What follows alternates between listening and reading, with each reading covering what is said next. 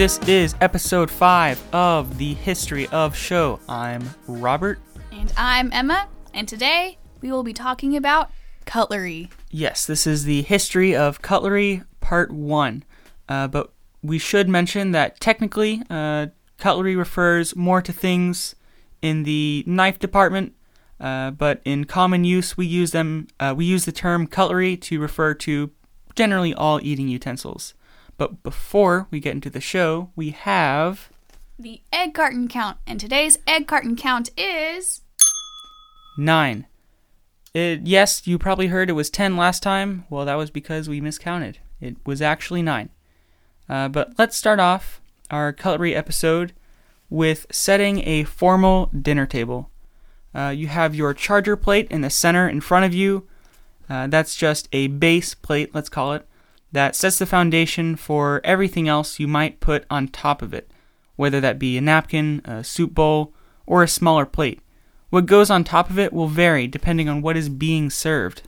This is not to mention the placemat that might go under all of this. Then, there is a dinner knife and possibly a fish knife to the right of the charger, as well as a spoon. Now, I know this is starting to get complicated, but close your eyes and just imagine this set dinner table in front of you. And then, so to the left of your charger plate, if you're keeping track, you would have your salad fork, dinner fork, and possibly fish fork. To the top right, you might have 3 glasses: a water glass, a white wine glass, and a red wine glass. Of course, we're not old enough to drink. Wait till you're 21, kids.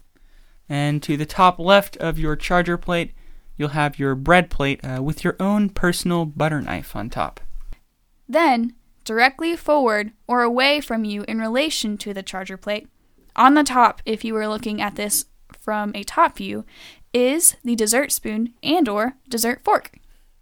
Believe it or not, there are actually more extensive setups, including a coffee cup or even 3 knives. Why? Is 1 knife not good enough for you? Why do you need 3 forks for the different things you're going to eat and 3 knives? I don't get it. Well, I mean, the washing detergent companies have to stay in business, Robert, somehow.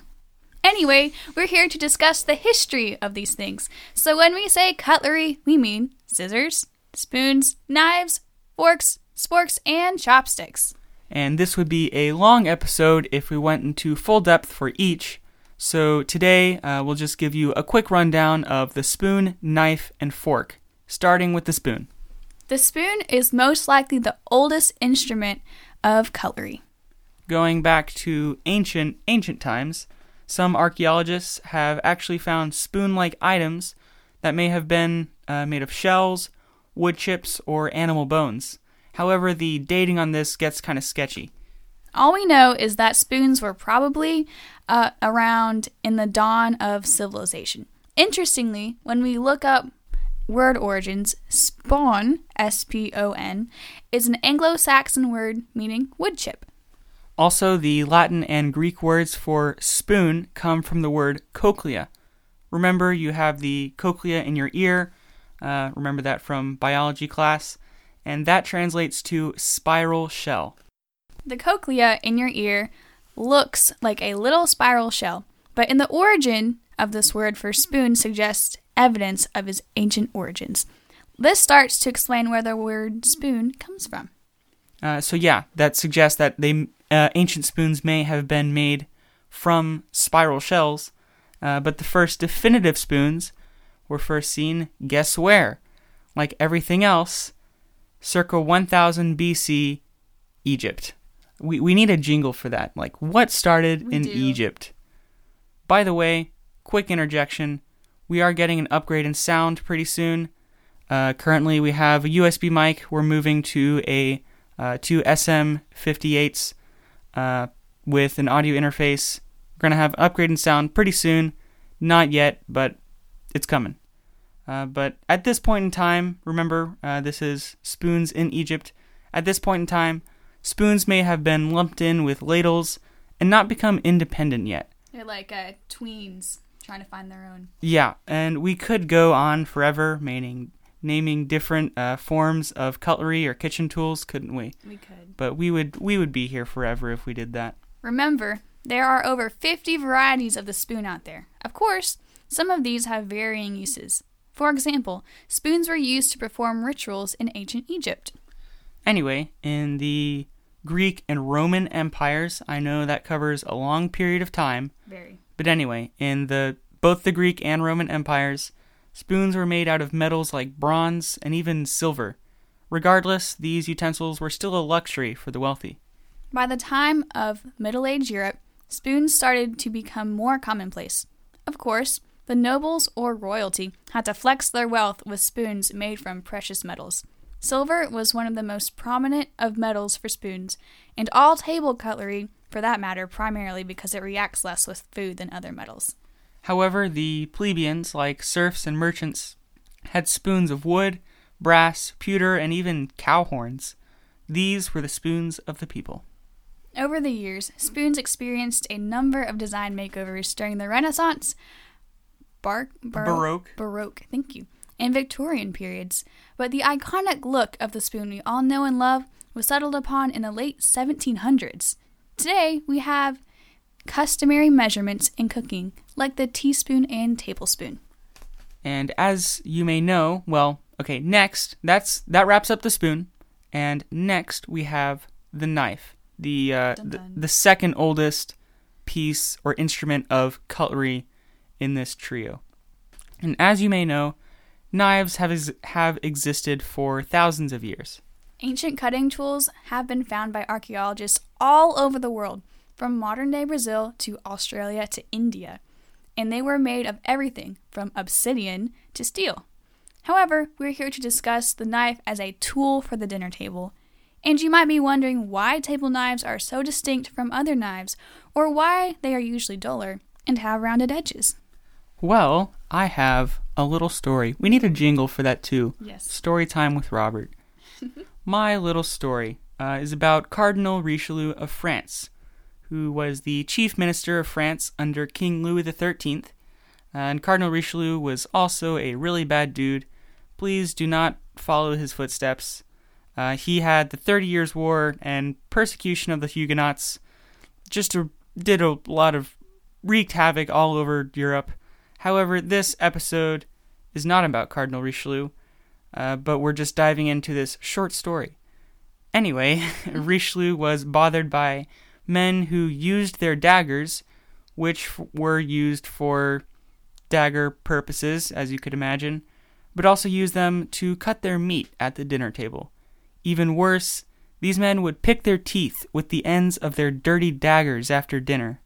So Cardinal Richelieu and his kitchen staff had the round ends cut off of every house knife, so these disgusting men, could not pick their knives with their daggers.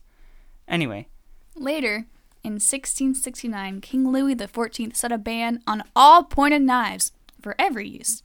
This was, in part, an attempt to discourage violence in general. And, with the help of Cardinal Richelieu and Louis XIV, we have what we now recognize as the table knife. And that is the short story of the table knife. And last in our trio of cutlery, we have the fork. And remember, we're not looking at any carving fork or pitchfork or fork in the road. We're looking at the standard dinner fork. The fork is one of the newer additions to the cutlery family, as the first speculated usage of a table fork was by the Persian nobility around 800 or 900 AD. As you can tell, however, this is not quite definite, and the first known usage of a table fork was in the Byzantine Empire in the 11th century. Notice we emphasize table fork because the Greeks used a fork-like tool for preparing food, but it was not part of the dinner table. The only cutlery at the dinner table was the spoon, the knife, and anything that you couldn't eat with those two in Greece, was eaten with your hands. This raises the interesting point as to why the table fork came so much later than its cutlery friends. It was not essential. The fork was not essential. Every food can be eaten with a knife, a spoon, and or the hands. A lot of people were still eating with their hands at this time. So, when the fork came around, it was considered to be quite a vain article of cutlery. Even later in the 1800s, forks were very controversial. Yeah, all the way into the 1800s. There's actually a description written back in the 11th century. I know we're jumping all over time. But this description in the 11th century was written by Saint Peter Damian about a Venetian princess who had her servants cut her food up into little pieces for her. Then she would eat it with a fork, for she would be so uncivilized, such an uncivilized brute, to use her hands. Throughout this time, and even through the 1600s, the dinner fork was a two-pronged instrument more closely resembling a carving fork. By the late 17th century, forks had evolved a little bit more into what we know today. They were sold in cutlery sets, and the forks started to have 3 or 4 tines. Tines. Tines. 3 or 4 tines. Thank you. At this point in time, different varieties of forks for different uses came about. This includes the fish fork, the salad fork, and of course, my favorite, the dessert fork. Some of these varied slightly in design, like the dessert fork, for example, is not smaller and is not designed to gather things together, but simply to carry something like a bite-sized morsel of chocolate cake to the mouth. Sounds good right now. So that explains why maybe your salad fork or your dessert fork or your fish fork are going to be maybe have a different number of tines, be slightly different shaped, one may be longer than the other, because it comes down to even though all of them would work, it comes down to the nitpicky design tweaks, nuances of what would be best for eating that specific food. And throughout the 20th century, forks, and I can imagine other cutlery as well, became art pieces with Italian slinky forks, forks with 5 tines. Architects were even designing forks. What a flex. Neon forks. Oh my gosh. Bakelite forks. Forks galore. Dang, imagine being a fork collector. That would honestly be kind of cool with all those forks. I'm sure that exists. Ooh. If you are a fork collector, please email us. I'm interested. Please let us know. As this brings us to an end of the history of forks, I should mention that there is actually an American Museum of Cutlery. It is in Cattaraugus, New York. I believe that's Cattaraugus. As we alluded to at the beginning of the show, the Cutlery Museum is mainly of things in the knife department, because remember, cutlery refers mainly to knives, but it also it showcases primarily antique knives, swords, edged weapons, and tools, but there are also some forks and things like that. Maybe you should check it out for yourself if you live in the northeastern United States. Sometimes I feel like there really is a museum for everything. I'd honestly want to check that museum out. Well, like many things, cutlery is often taken for granted because it is so ingrained in our daily lives that we forget how important it is. How would your breakfast have gone this morning without cutlery?